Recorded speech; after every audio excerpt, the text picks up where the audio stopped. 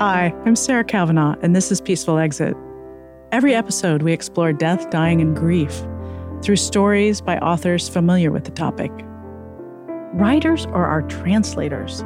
They take what is inexpressible, impossible to explain, and they translate it into words on a page. My guest today is Lynne Twist. Lynne is a globally recognized philanthropist and author of 2 books, including The Soul of Money, Transforming Your Relationship with Money and Life. Death and money are 2 of the most difficult subjects to talk about with our loved ones. These 2 subjects converge in this episode as we unpack the 3 toxic myths of our culture. When you hear the question, how much is enough? Lynne offers a different kind of enough. She links wealth to well-being, especially in the final days of life. She emphasizes how important our relationships are to our well-being in life and in death. This isn't financial advice. She's helping us make sense of and maybe change the way money works in our lives. Lynne talks about money as a tool for peace when spent or given in alignment with our values, and what to do with it when we die. There's no right one-size-fits-all answer, but we provide a roadmap of some of the questions we should ask ourselves, the decisions that must be made, and how to get started. Welcome to Peaceful Exit. So we're going to talk about death and money. Oh my God. Yeah. Okay. 2 really tough subjects. Mm-hmm. I love talking about death. You love talking about money. And I thought we would just see where the synergy is. And we love talking to each other. So it's perfect. Yep. And as you know, Peaceful Exit is about kind of facing our mortality on a broad spiritual level. But it's also about planning and deciding, like, a micro level, what we need to do to kind of get ready for the end of our lives. And I think money impacts us on both levels. And so let's start with the big picture. I would love to hear you kind of talk about your framework and your high-level guidance about scarcity versus abundance. Well, I have been privileged and honored to work with people and their relationship with money my whole life. And I've learned so much about how frightened and upset and confused and dysfunctional and hurt and wounded we all are in our relationship with money. So I start to realize something is afoot here. Yeah. That's not right. And I discovered the lie of scarcity. Here's what I'm talking about. The unconscious, unexamined belief. It's like a lens through which we look at the world. And no matter where we look and no matter what we see, there's not enough. There's not enough time. I don't have enough this. There's not enough of that. There's not enough square feet in our house. There's not enough market share. There's not enough volunteers. There's not enough sleep. There's definitely not enough money. There's not enough. But there's not enough siren song of a commercial culture is loud and blaring, and it never stops. And it's supported by advertising and marketing, which is very skillful now, telling us we need more of everything. So there's 3 toxic myths in the great lie of scarcity. The first is there's not enough. The second is more is better. And the third is that's just the way that it is. Yes. So how would you link scarcity to dying? Well, it's like I'm not living long enough. I'm not living well enough. I'm not productive enough. I'm not smart enough anymore. I'm not healthy enough anymore, is the I'm not enough part. And then the more is better, more years, more time, more drugs, more this, more that, it applies to our end of life dilemmas. And then that's just the way that it is. I'm going to die when I'm going to die. And in between now and then, I'm going to get as much as I can together for me and my kids. I'm going to live as long as I can. And I'm going to make sure I have more than I need, because otherwise, my God, I'll be in bad shape. So it's a desperate part of aging, the whole grasping for more life. Yeah. Yeah. And in your experience, in all the conversations you've had, do you get the question, how much is enough? And especially in light of our expensive medical machine, as you enter the late stages of your life, how much is enough to hold so that you have the care you need or want, or I'm just curious. Well, they don't ask me that, and it's a good thing because I don't know anything about that. They ask their financial advisor, they ask their wealth planner, they ask people who know about stuff like that, who can do all those calculations. And that's where that question belongs if they want an amount. What they ask me is a different kind of enough to deal with what is the warp and woof and beauty of your life that you want to focus on in your final years.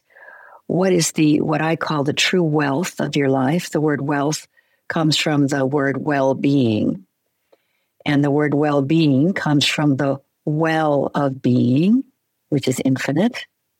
So that's actually the kind of wealth that I engage people with. What is their sense of well-being as they get closer to the final days of their life? Because that's really where enough lives. And that is, can you be in a space of profound appreciation, profound gratefulness, which is the source of the word gratefulness? Can you be in a place where you're harvesting the goodness, the juice, the well-being is in your relationships with your children, your grandchildren, your friends, your loved ones, even your ancestors who aren't even here? And are you savoring the experience of being alive? And that's the definition of the word enough. I love that. So what are unconscious messages that we pick up about money in this culture? Well, we use the word success to mean, are you making a lot of money? And a successful person can be someone who's kind and works nights as a security guard and feels really what they're doing is ethical and helpful to the museum that they're guarding at night, and goes home and sleeps in the day and has time, in the early evenings before they go to work to play with their grandkids. That can be success. So we've hijacked so much of what people really, really, really want and replaced it with money. That you can't be successful if you don't have money. You can't be happy if you don't have money. You can't have your marriage work if you don't have money. You can't be a good parent if you don't have money. It's like as if you can't be a good person. You can't be a happy person. You can't be a successful person. You can't even be a whole and complete person unless you have money. And it's so not true. And we all know that. And that is, it's heartbreaking to me. It's heartbreaking.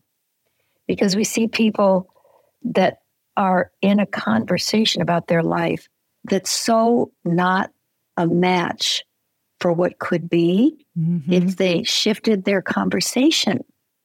But I do love that distinction between money and identity, and the fact that we have conflated our identities with how much we have or don't have. Yeah, that's a really important distinction.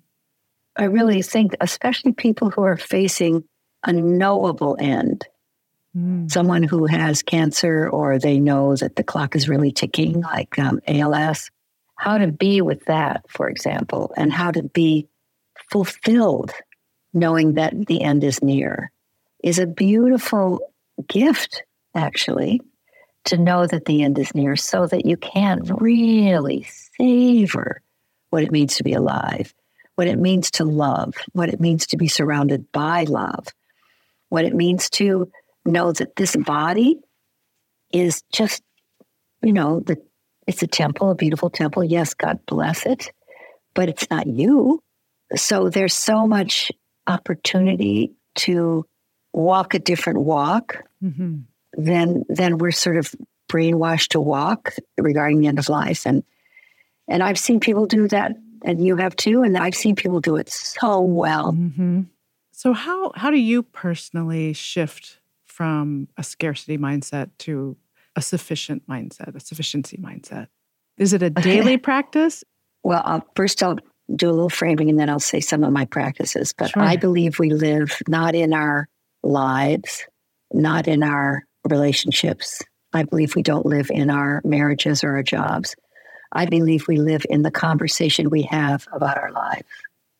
I believe we live in the conversation we have about our relationship, the conversation we have about our body, the conversation we have about our home, our community, our world.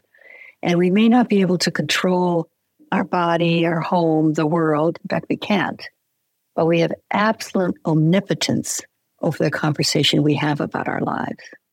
We have absolute omnipotence over the conversation we have about our job, our relationship, our world, our home, our marriage, our everything.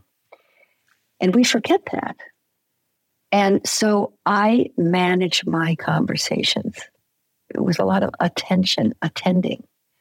So if somebody's in a conversation that doesn't nourish what we all know to be true, I can shift it or I can walk away from it. Like if it's a conversation about gossip, if it's gossip, I walk away from it, or I say, you know what, I'm not that comfortable with this conversation, so I'm going to step away. So I manage the conversation I'm in. And let me just go to your question. I have a deep respect for the power of gratitude. And gratitude has two great branches, as Brother David Stever-Ross, the great Benedictine monk who's in his 90s, he says, two branches are gratefulness and thanksgiving.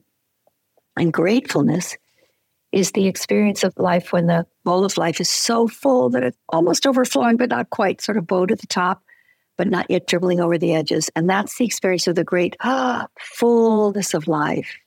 That's watching a baby be born. That's watching the sun rise. That's, we have those moments all the time, the great fullness of life. And when the bowl of life overflows, it moves you over into the other branch of gratitude called thanksgiving. And all you want to do is share and contribute and serve and make a difference with your life. So these two branches of gratitude are where I choose to live in my conversations. So when I wake up in the morning, even if I went to bed at 3 a.m., I say to myself, I am grateful for these 3 hours of sleep.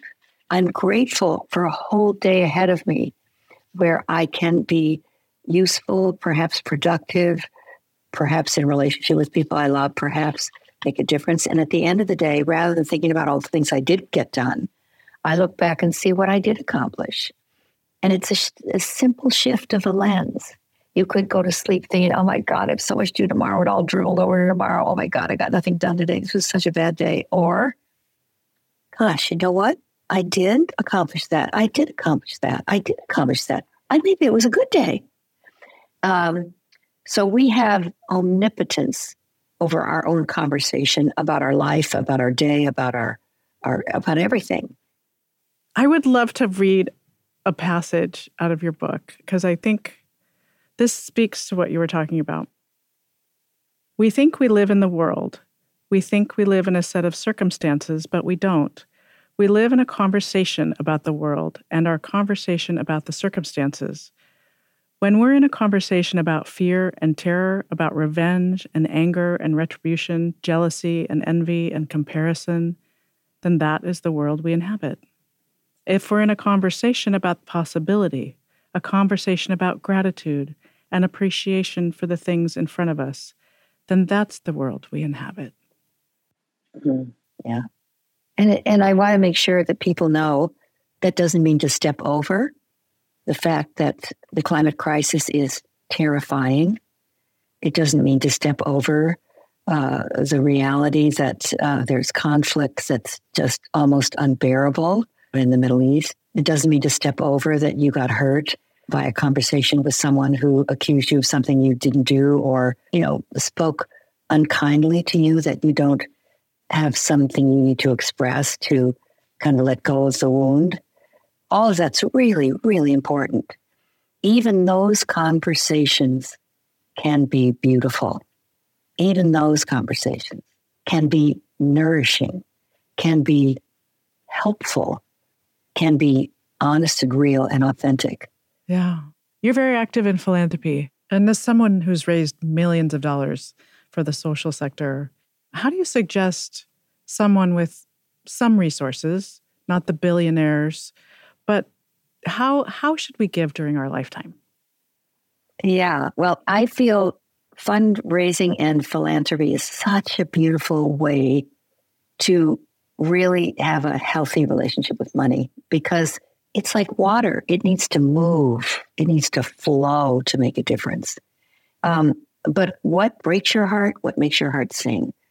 You put those two things together and you have a philanthropic portfolio, and who are the people you want to engage with that you feel are your kind of human being that have the kind of commitment to integrity and love and a vision that you have? Is there something that you see that you feel called to participate in and that you can feel is yours to do? There's signs. There's so many signs. It's interesting to me in the fundraising circles with foundations and philanthropy. It seems like the conversation is shifting. It seems like more foundations are spending up, holding on to less of their money and getting more of it out in the world. Are you seeing that in your work? Well, I want that. I feel like the holding on to it now, particularly given the challenges we have in the world, is just, it's almost not even ethical. There's so much that money can do. It's funny for me to say that because I know I do want my kids to be okay. I want my grandkids to be okay when I'm gone. I want to make sure that I'm somewhat helpful to them. At the same time, maybe that money should go to make a world where they're okay, rather than the money to protect themselves from a world that's not okay. Mm-hmm. And that's a really valid dilemma. I think it's a valid inquiry. I don't have the answer to it for anybody. It's up to them. I'm pretty sure it's not an either or, but I do know that for some people, that's what they struggle with more than anything as they begin to approach the end of life. Yeah, it's complicated. It's very complicated. Mm-hmm. Yeah. Well, in your experience, is there a certain age where things shift and people think about giving back in their end of life before they die? Or is that a conversation that still needs to be had? It depends on the culture, really. But I say philanthropy should be part of the whole thing. The word means love of humankind. And I would expand that to mean love of the community of life.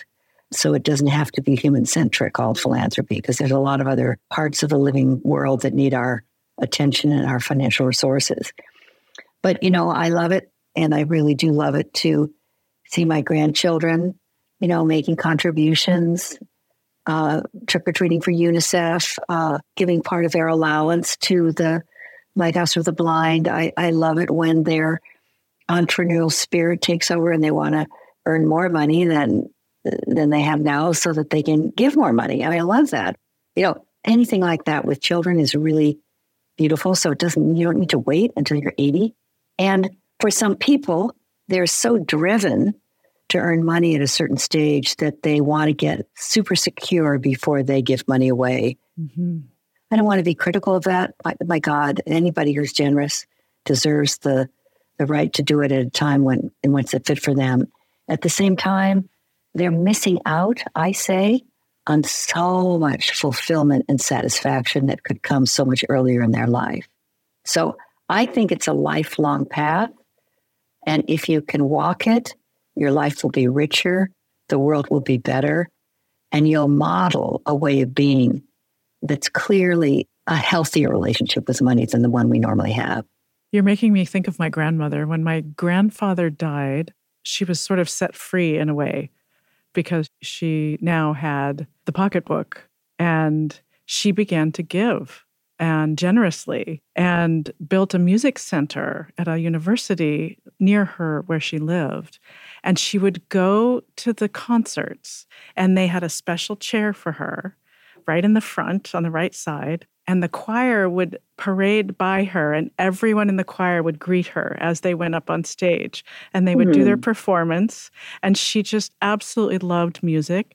And to this day, she's long gone, they put a bouquet of flowers on her chair every choir concert. It gave her so much joy at the end of her life. I love that. It's beautiful. Yeah, that my mom was like that. My mom did amazing, kind of end of life giving. It was so inspiring. Can you tell me about that? Well, she had 13 grandchildren when she was facing the end of her life, and she knew she was going to die probably in September. That was her choice, really. She could have had another zillion treatments, but she decided, no, I'm done. She was 88. And we all took turns taking care of her. And one of my wonderful, wonderful good fortunes was I was on duty when she decided, I want to give some money to my grandchildren while I'm still here.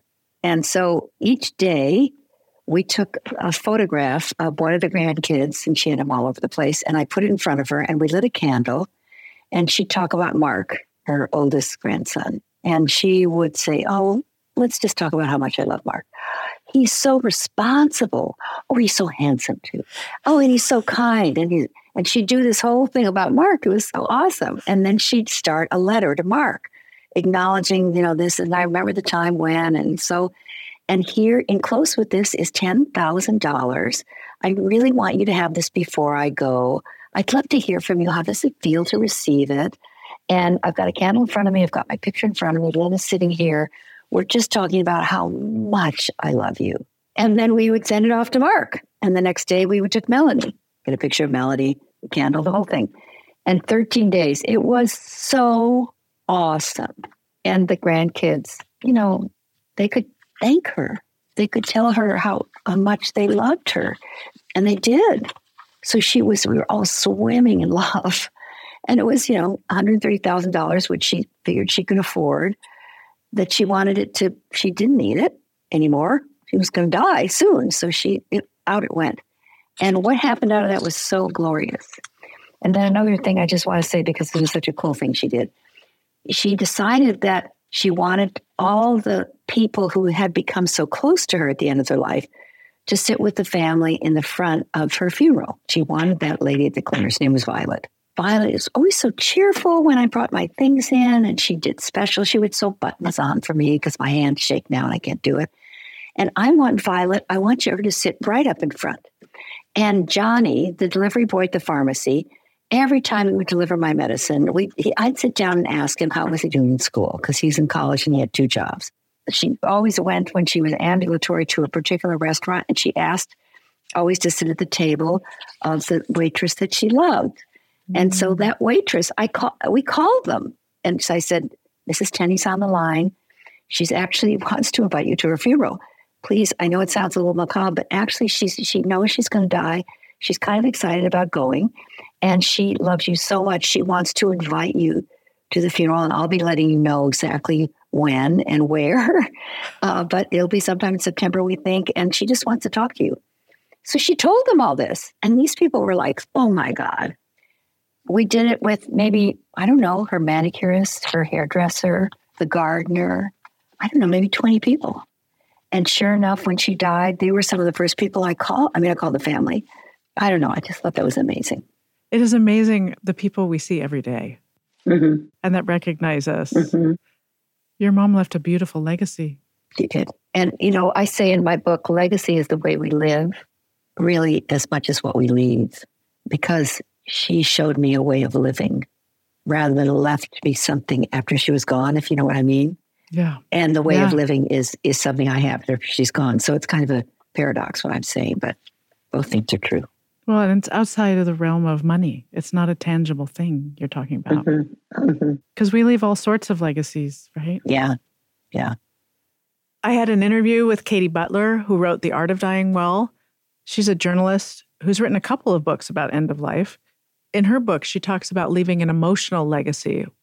How does she define that? What does that mean to her? Katie defines it as what you're talking about, which is at the end of your life, clearing your relationships with those you love, making sure that you've expressed your care and concern for the people you care about, and that you don't leave behind a big mess. Yeah. Because oftentimes, and I know you've seen this with families who get torn apart, when a parent dies, especially if money's involved. Like if there's something funky with the will or there's no information about it. Well, my mom, died knowing she was going to die and almost kind of win.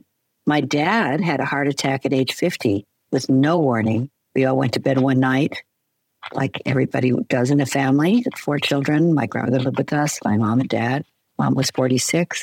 He was just hid to turn 50. And then he just didn't wake up. He had a heart attack in his sleep. And our family went into absolute, total turmoil. My mother didn't know where the checkbook was. She didn't know the safe deposit box. She had no idea where there was an insurance policy or if there was one. It was just horrendous. So I had, the two extremes, you could say. Yeah. And I saw the chaos that took place after my father died. So I know that that's not ideal. Yeah. We can leave all sorts of legacies after we die. And as you know, career, family, inheritance. And I just wonder about money consciousness. How can we communicate about being more conscious about our money and the legacy we're leaving around money? Because I think someone in my course this time around in my cohort was saying, I have one child. I've always just thought I'd leave everything to her. And now I'm like, oh, maybe that's not what I should do. And so what are the things we should think about? Well, I hesitate to say there's this is better than this or that is better than that. I think it's really personal. I was once in a conference working with this group called More Than Money. And in the front row of the conference was a beautiful young girl. And no matter what I was talking about, she was kind of tearing up every 10 seconds and then eventually, full on crying. And so at the first break, I sat with her and I said, what's going on? She said, I'm going to be 21 on December 1st. And my father is leaving me $350 million. I don't want it. And I wish he wouldn't do it. And I'm scared to death. And I don't want anyone to know. And I feel horrible that that's going to be part of who I am. Can you help me? And I remember saying, I know he must love his daughter. He must think this is the right thing to do. So I tell that story, not that I had a solution for her. I mean, I did work with her then. I coached her. We created a whole beautiful legacy. But I feel like we really need to be mindful about what it can mean to the person that we leave money to, and how to do it in a way that actually truly honors them, empowers them, and is a match for who they want to be. So it's a very good question, and it's very personal. And it's also, who are these people you're going to be dealing with? What is their dharma? And can you serve their real dharma with giving them a bequest? Or will it debilitate their real dharma? And it's not either or. Once again, it's not dualistic. There's many, many things in between. If you had it to do differently with your mom, is there anything you would change? Or something you would add when your children are with you at the end of your life? Oh, my goodness. Well, I'll just confess, we being Bill and I have work to do in this department, and we haven't done it, even though I took your course. So the first thing I want to do is say, if something happened with us tomorrow, I would want to apologize for not having it all set up. That's okay. But I have a friend named Faye, and her husband is Ron. And Faye's mother and father did the most amazing thing. So her mother had cancer. Her father did not. They were probably in their 70s when it became clear that her mother was going to have a pretty painful death because there was no treatment for the kind of cancer she had. And they would manage the pain as best they could, but it wouldn't be pretty. So Faye's mom and dad made a decision to shore up some of her medication, particularly her sleep medication, and not take it every other night, so that they had a really healthy supply after 4 or 5 years to go together. And they didn't tell anybody they were going to do this. But during those 5 years, they got everything figured out. They got a buyer for their apartment. They sold the art. They donated, they planned and set up the papers to donate this to that and donate this to that and leave this to this grandchild and this to that grandchild. And it was like tied up like a bow. And then invited Faye and Ron, their daughter and son-in-law, to come for dinner on a Saturday night. And then at the end of dinner said, just check on us in the morning. Come stop by. And they had dinner that night. They had a beautiful dinner, lots of memories and joy and wonderfulness. And the next morning they came and checked in, and the door was unlocked, and there was a note saying, please come to the bedroom. And then there they were, the mom and dad holding hands, rose petals all over the bed, a couple glasses of champagne, and they were gone. And there was a letter saying, everything is complete. Everything's done. Here are the papers. We've taken care of everything. And the dad had written it and said, I just wanted to escort her to her final destination. So I'm going to. I hope you'll forgive me, but we're ready and we want to do this together. And we made it as easy as possible. And thank you for a beautiful life. And I just love the way they did that. It makes me cry. So I don't know. Maybe we'll do that. I don't know. We haven't done the work to answer your question. I just know I don't want it to be a horrible mess for my kids and grandkids. And on this interview is helping me be resolute and recommitted to beginning that process. So it is easy for them. Yeah. I'd love to ask you about your experience of aging and what it's like to be in your 70s, 78, and still going full out, full bore. Well, I call myself refired rather than retired because of how much I love being alive, how much I love my work, how much I love my colleagues, how much I love to make a difference. So I fell more deeply in love with life as a result of my book, Living a Committed Life, meaning living a life that's committed to something larger than you can ever accomplish in your lifetime. If I can help that be a trajectory that I really believe will serve, then I'm going to do that until I die. And aging is so wonderful in that context.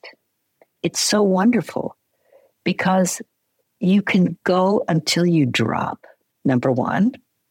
Number two, you are in the flow of wisdom because when you have a stand that's powerful, the resources come, the wisdom comes, the guidance comes. The universe supports a commitment. The universe supports a stand. So I will keep going until I'm not able. Yeah. Well, so I know you don't know for sure, but in this moment, what does a peaceful exit mean to you?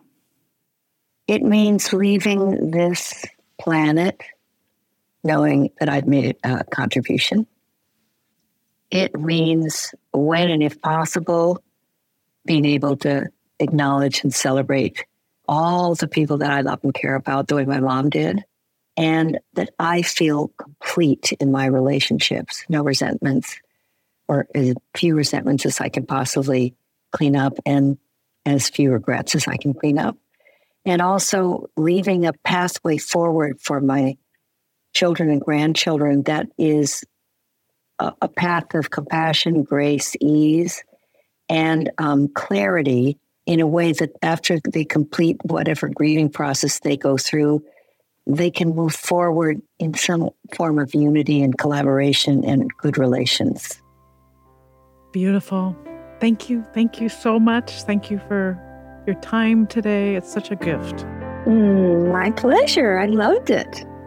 Thank you for your time and thank you for your leadership for all of us in this thing that we'll all do someday. Thank you for listening to Peaceful Exit.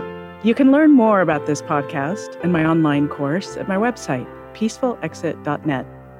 If you enjoyed this episode, please let us know. You can rate and review this show on Spotify and Apple Podcasts. This episode was produced by Large Media.